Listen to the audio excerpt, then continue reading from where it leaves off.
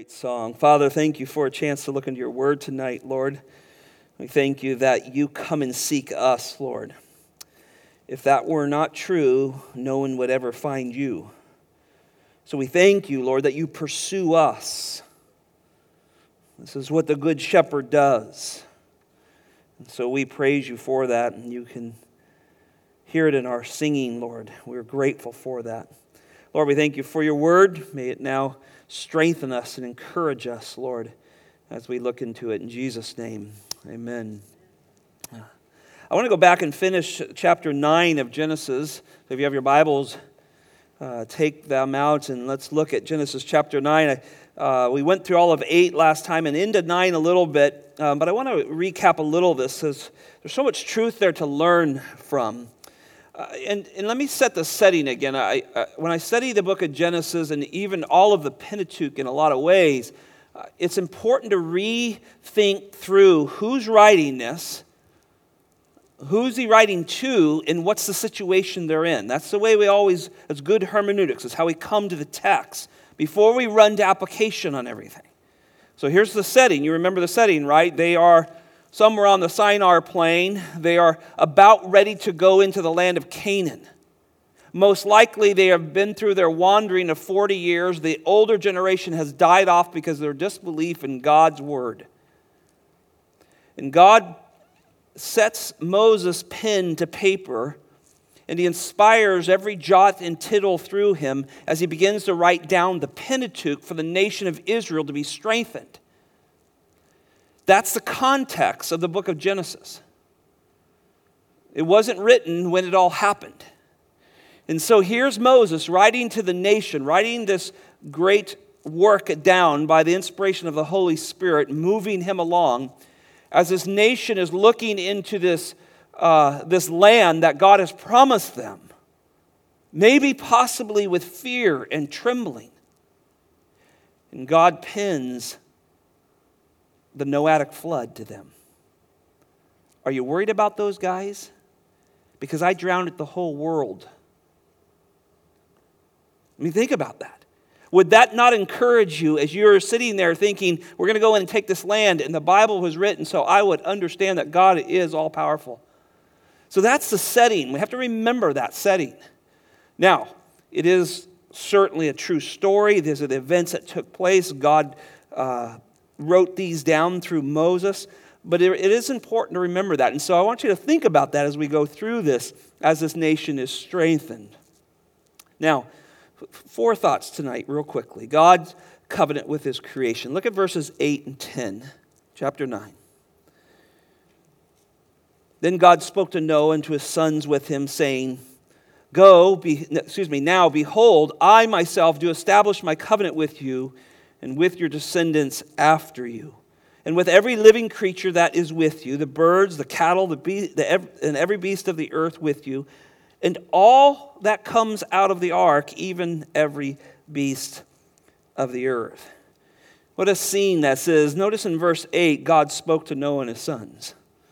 And God's speaking to the few humans that are left on this post-flood earth.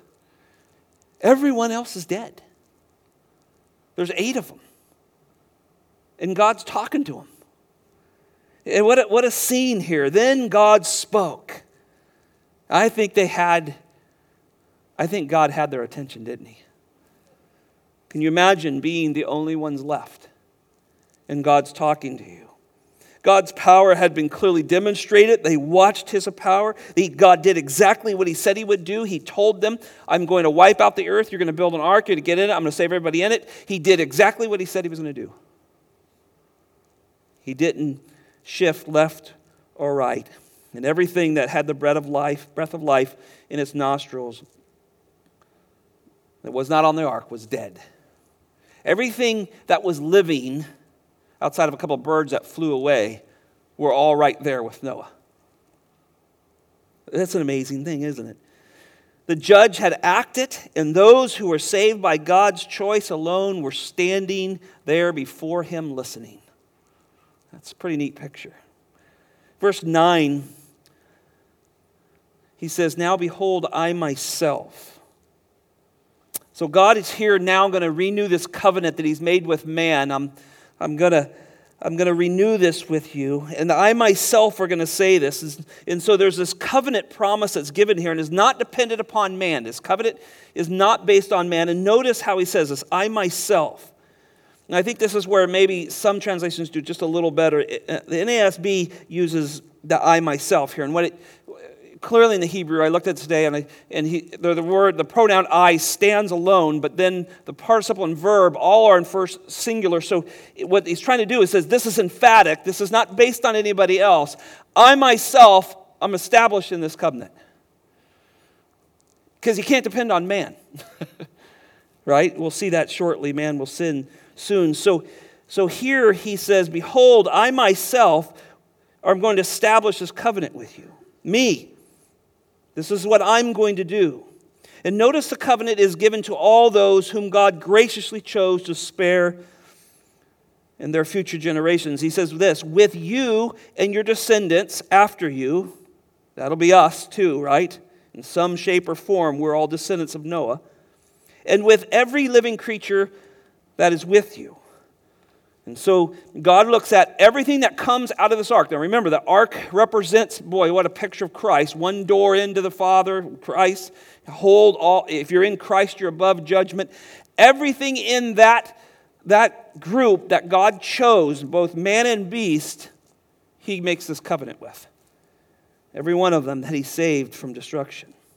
Now, notice that this covenant will not expire with Noah, but will reach to all his descendants and to all living creatures. He says this in verse 9, behold, I myself do establish my covenant with you and with your descendants hereafter, with every living creature that is with you. So the birds and the cattle and every beast that is with you, all that comes out of the ark. So there's nothing else. It's only those who were safe in the ark. Remember, the ark is that beautiful picture of salvation. All those who are safe, that's who my covenant is with. Now, I love the scene there, that everything that comes out. And you can, it isn't hard to see that there will be a day where God has separated the sheep and the goats. He has sent those who have rejected him to eternal punishment. And all that will be left are his people, his chosen. That's all that will be left. And it's just a bit of a precursor to see how God works. He will judge those who do not come to him through Christ alone. And one day, it will be only those who are protected from judgment. Again, you see this loving act of an omniscient God. He knows whose are his. Now, he knows the sinfulness of man, but yet he makes this covenant promise. And we'll see that here in the next section, is because it doesn't take you long to see that Noah and the sons are not perfect. And yet he makes this great covenant. Second thought, God's sign to his creation. Look at verse 11. I will establish my covenant with you, and all flesh shall never again be cut off by the water of the flood, neither shall there again be a flood to destroy the earth. So the wording of verse 11 clearly marks a limitation to the range of God's covenant. Notice he says this, you shall never again be cut off. There's a word there. We have to figure out what that verb's doing there. By the water of the flood. So it does not say that man will never be cut off again from the earth. It doesn't say that. So his covenant that he's established with man is, I will not judge in this way again. Now I keep referring to this text, but I have not yet taken you there. Go to 2 Peter chapter 3. I keep running out of time, so I pushed it up in my notes. Because I want you to see this, because there is a similar judgment coming. But this time it is by fire.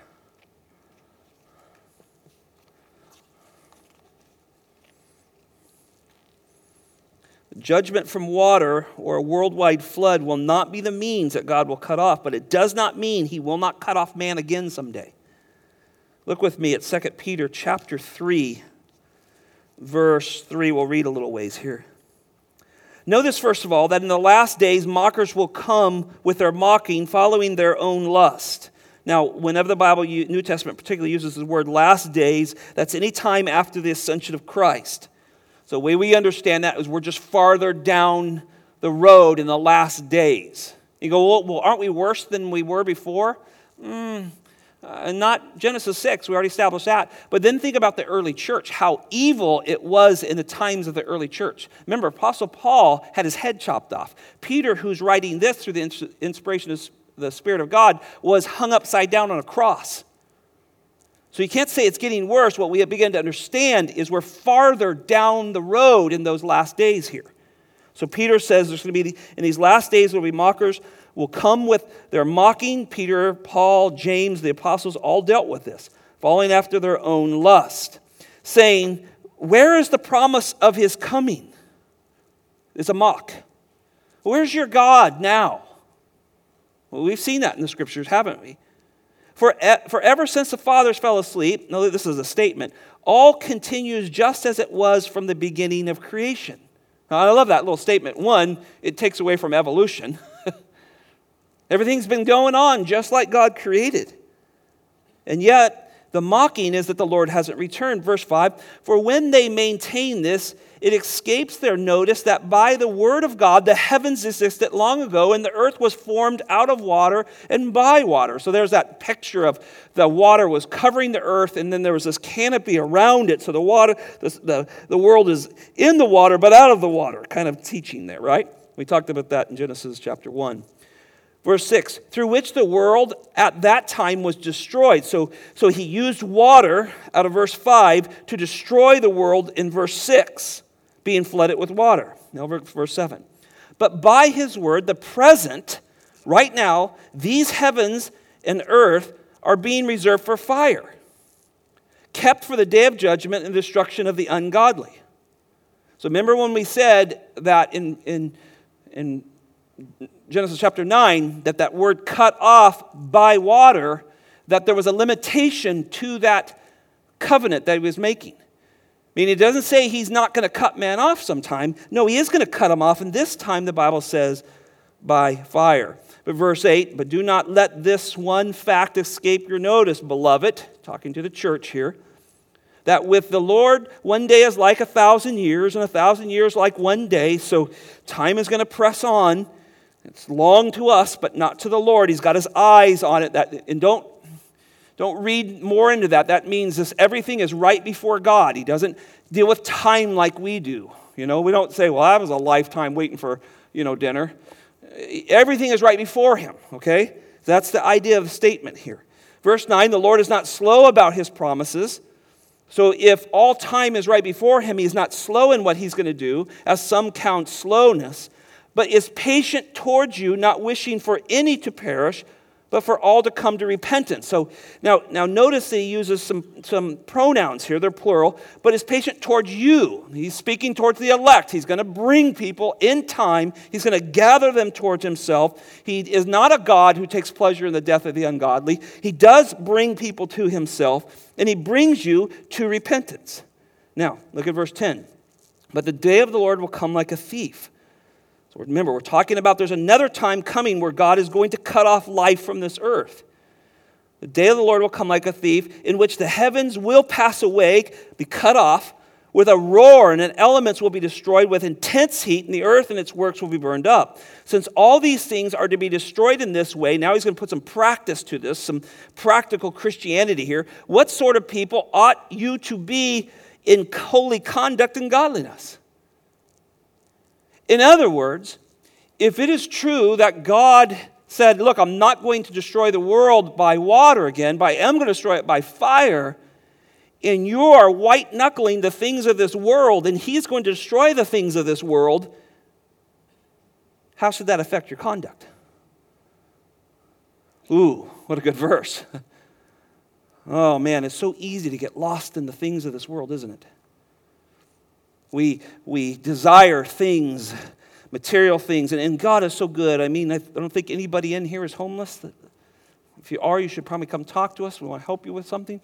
But most everybody has the basic needs of life. God is good.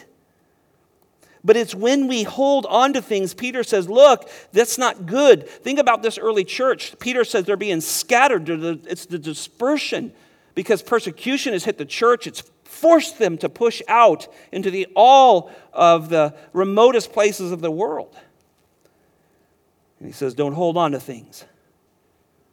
It's all going to burn. And you will hear non-believers even use that language. It'll all burn someday. And he's reminding us of what our conduct should be. And so when God makes this incredible covenant with mankind and the beasts of the field and all of this that I will not cut off, it is a gracious kindness that he won't flood the earth in that way. But it is not only that saying that he's not ever going to judge that way again. He's going to judge. It's just coming with fire. Last couple of verses here, verse 12. Looking for the hastening, the coming of the day of God. So what Peter says is, don't get caught up in this world. Look for his coming. So if you're looking for his coming, you are preparing yourself. Jesus gives that great parable of the virgins who trim their wicks and keep their lamps full of oil. They're longing for the groom who's coming. They're prepared and ready. So he says now, since you know that there's this destruction going to come to these things that you think maybe are precious, and God says, look, I'm going to wipe all that out. Start looking for him coming. Live lives in anticipation. Paul says that he's going to receive a crown, 2 Timothy chapter 4, but it's not only for him alone, but for all those who are, you remember the phrase? Longing for his return. Do you long for the return of Christ, or do you long for the things of this world? And I know young people in here, that's difficult at times, isn't it? Maybe you want to get married, or you're longing for that great job or whatever. And there's nothing wrong with those things. Marriage and work is all from God. Those are all things of God. But if we white-knuckle things and hold on to things in such a way, Peter is saying that is not the way of a godly person. We hold on to things loosely, knowing that there's a day coming, our Savior's going to return, we're going to be with him, and there's nothing in this world that will compare to that, so why hold on to it so tightly? Does that make sense? This is where he's challenging us in these areas. Notice he says that because of this, the heavens, verse middle 12, will be destroyed by burning, the elements will melt with intense heat. But here comes the promise covenant again. But according to his promise, we are looking forward to new heavens and a new earth, in which righteousness dwells. That's the opposite of the earth that Noah got off on the ark. You're talking about an earth where sin does not have its stranglehold. Someday, God will give us a new earth that we will live on and fellowship on, and he will rule and reign that has not sin upon it. Man, do we long for that earth at times, don't we? Verse 14, therefore, behold, since you look for these things, it's an understanding of the tenses that you're looking, this is what you're doing. Be diligent, now look at this, to be found by him in peace and spotless and blameless. That's our salvation. Be found in Christ. It's such a good question. What are you known for? Are you known for your business practices, your athleticism, your gifts, your talent? What are you known for? The Bible, Peter's saying, be known for being one found in Jesus.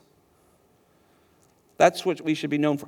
And if you and I can strive by the grace of God to be known as those who are found in Christ, now think about this, the things of the world that he gives us, we hang on to loosely, and we're good stewards of them.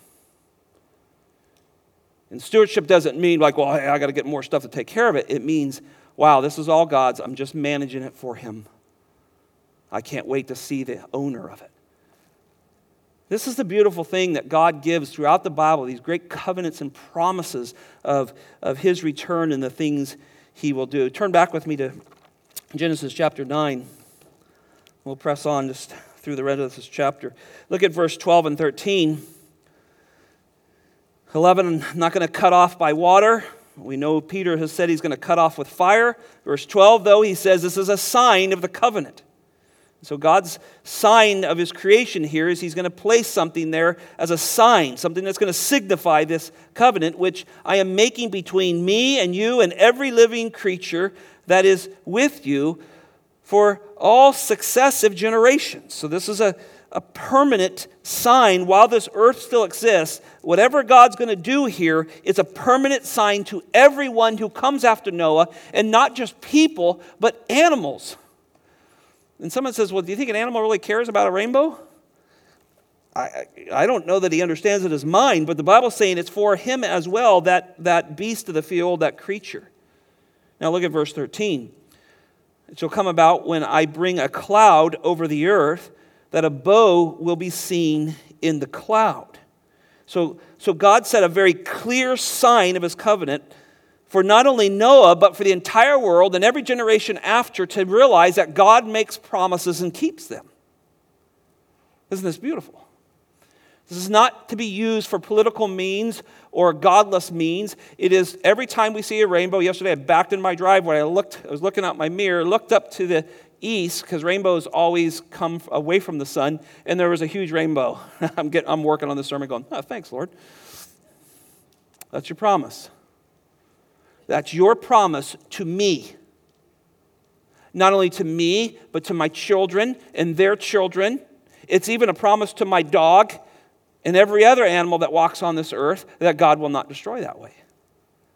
This is the kindness of God. Look at verse 14. It shall come about when I bring a cloud over the earth, that the bow will be seen within the cloud. So I looked up rainbows a little bit, wanted to know a little more about them. I have a homeschool wife, so I've heard this before, but this is what we learn about them. The rainbow is a meteorological phenomena, Wikipedia said. It causes by a reflection and refractions and dispersions of light in the water droplets, resulting in a spectrum of light appearing in the sky. It takes the form of multicolor circular arc. The rainbow caused by the sunlight always appears in the section of the skies directly away from the sun. What it went on to say was the sun hits through a water droplet, reflects off the back of the water droplet, and comes back to you in those colors. That's amazing. One water droplet is part of bazillions of water droplets to make the rainbow that I saw yesterday. What an amazing phenomenon that God has done. Now, when Noah came out of the ark, it was probably the first time he witnessed the sun not through the lens of maybe a canopy of water or ice that would have been over the earth. For the first time, he sees the sun and clouds and all of those happen. And now there's this mixture of rain and sun falling on the earth, and God renews this covenant to his creation, and through the sign of the rainbow, he establishes with them again. Now, I got some pictures. There you go. This is from, I think, Ken Ham, or it might have been John Street, tweeted this out the other day, and I sent it to Troy, and I said, Troy, can you put those up for me? This is the ark up in Kentucky. Now, this thing is made fairly as accurate as they can possibly be on the earth at this time. It's in Kentucky. It is a beautiful sign, and I saw this picture. I thought, well, maybe, just maybe, when God said in verse 17 here, this is a sign of the covenant which I have established between me and all of the flesh that is on the earth, God just stuck that thing up behind there. Maybe it looked like that. That building wasn't there. And it wasn't in Kentucky. There's another one, Troy? It might have been something like that. Can you imagine this? 6,000 to 10,000 years ago, the first time he's never seen a rainbow before. There wasn't rain on the earth. Do you remember that? Genesis chapter 2 has never rained, so there's no rainbows. There's never been a rainbow. So God sticks this thing in the sky, says this is a covenant between me, you, your children, and every living thing. It's going to be an eternal covenant to show you that I won't cut man off this way. I will never judge again this way. And he's looking at this big boat that's probably a little more beat up after sailing around for 150 days and sitting on top of Ararat. And there it is, a promise from God. Notice verse 15. He says, I will remember my covenant which is between me and you and every living creature on the earth. Never again shall the water become a flood to destroy all flesh. This was not simply a recognition, but a renewed commitment of God to keep his promise. Verse 16, when the bow is in the clouds, then I will look down upon it. I thought about this yesterday as I backed in my driveway because I was studying this passage. I said, God, right now you are looking upon this, because verse 16 says, when the bow is in the cloud, then I will look upon it. To remember the everlasting covenant between God and every living creature of all the earth that is on the earth. And so God looks at those rainbows. He looks at that and says, wow, I remember I will not ever judge the earth in that way. And verse 17 is possibly, maybe this is possibly where that bow all of a sudden just appeared. Look with me at Psalms 104. I was reading this the other day, and I've always kind of linked this to a creation psalm. But as I've been studying the flood, it might work just as well for the flood. Let me read with me just for a little bit here. Verse 1, bless the Lord, O my soul, O Lord my God, you are very great. You are clothed with splendor and majesty, covering yourself with light as with a cloak, stretching out the heavens like a tent and curtain. I don't know that Noah could have seen the heavens before the flood like this psalm would record it. He lays the beams of his upper chambers in the waters. He makes the clouds his chariot. Pre-flood, I'm not sure what clouds would have been like because of the canopy around the earth. He walks upon the wings of the wind. He makes the winds his messenger, a flaming fire of ministers.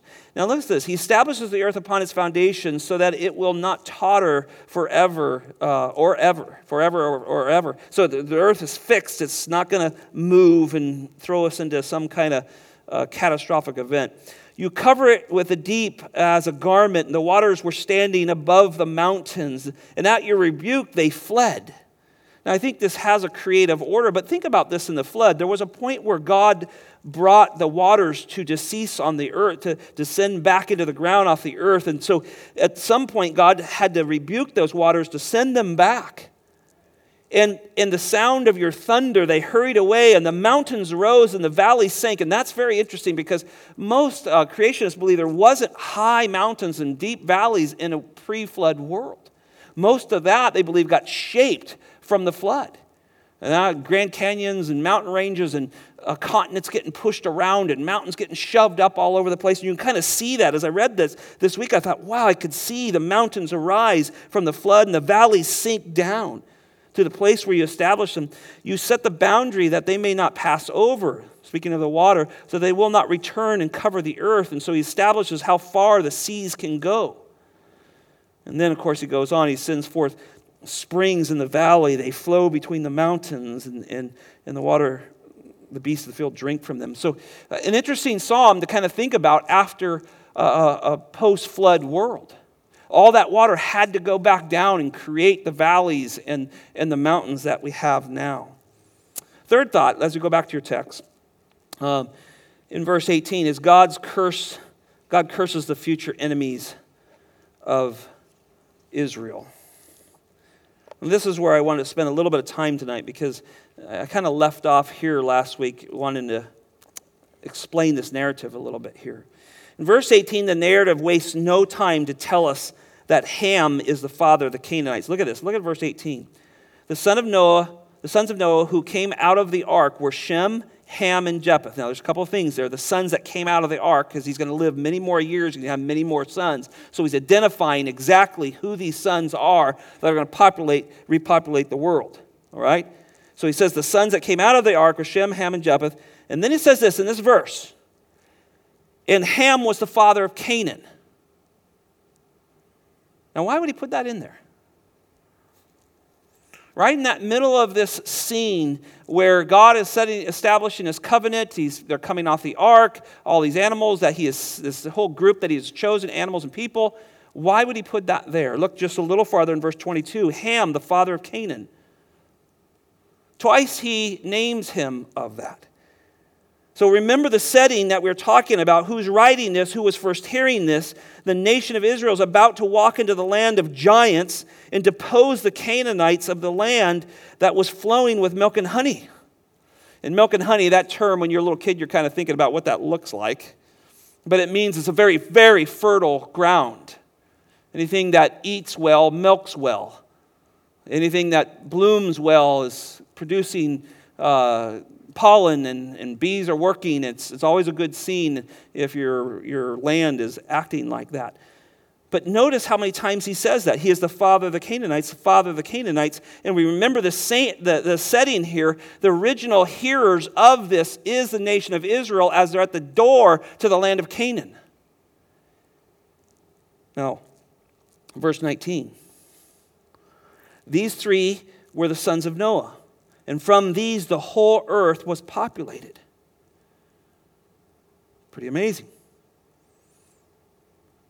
And then Noah began farming and planting a vineyard. So there's a repopulation, there's a cultivating of the earth, they're subduing it as God had told Adam. And again, in the end of 8 and the first of 9, he says, subdue the earth, fill the earth just as God commanded.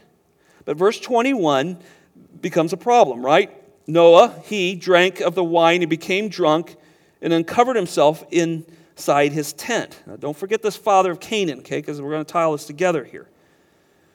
But I want to make some points clear here. Both Old Testament and New Testament clearly define drunkenness as sin.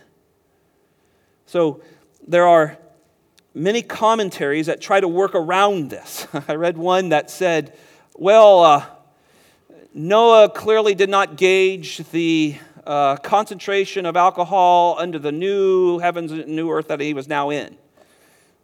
Well, drunkenness is drunkenness. And the Bible speaks that it is sinful to be drunk. It does not say you can't drink. It says don't be drunk. And usually stupid is the cellmate of drunkenness. And problems come from this. And so Noah's failure here to maintain self-control left him in a very compromised situation, didn't it? So this is the people, this is how gracious God is. This is the people that God has made a covenant with, that he will not wipe them out, not cut them off with a flood again. There comes a problem here, verse 22. Ham comes back to the center. This is the youngest son. Ham, the father of Canaan, saw the nakedness of his father and told his two brothers outside. But Shem and Japheth took a garment, laid it upon their shoulders, walked backwards and covered the nakedness of their father, and their faces were turned away, so they did not see their father's nakedness. Now, there are many here that believe there was something very perverse that took place. And they base it upon the claims of the instructions from the law in Leviticus 18 through 20. Now, if you ever read Leviticus 18 through 20, it's almost 2 full chapters upon the term nakedness and what happens, how God judges strictly those who abuse that. And it's everything from incest to homosexuality to all kinds of things there, how God sees that as an abomination. So there are some that read into this that maybe some kind of incest took place here, or something with Noah's wife or something like that was so bad that he would curse this way. But there's no reasonable support from the text that any notion of this perversity took place. And it's an interesting read, but I don't think it's there. However, Israel took the law of Leviticus 18 and 20 very serious in the curses that came with breaking these moral societal commands. They took that very seriously. So those associated with such abuse were to be cut off immediately, and their land was to be deemed defiled. So now let's put this all together. The nation of Israel, Moses is writing this. He's writing to this nation about ready to go into the land of Canaan. Think through this with me. They start to read this. They hear Moses reading this to them. And upon the reading of the birth of the Canaanites, Israel would have gained courage and strength to drive them from the land. It's so interesting that he says, why does he keep bringing up Canaan here? You have to deal with that because you realize, wait a minute, don't get lost just in the narrative and the story. Remember hermeneutically who wrote this, who was written to, and what the goal of the original writing was. The original writing was written to the nation to be strengthened, that they had a God who can wipe out the world. And written to a nation to let them know what God thinks about sin.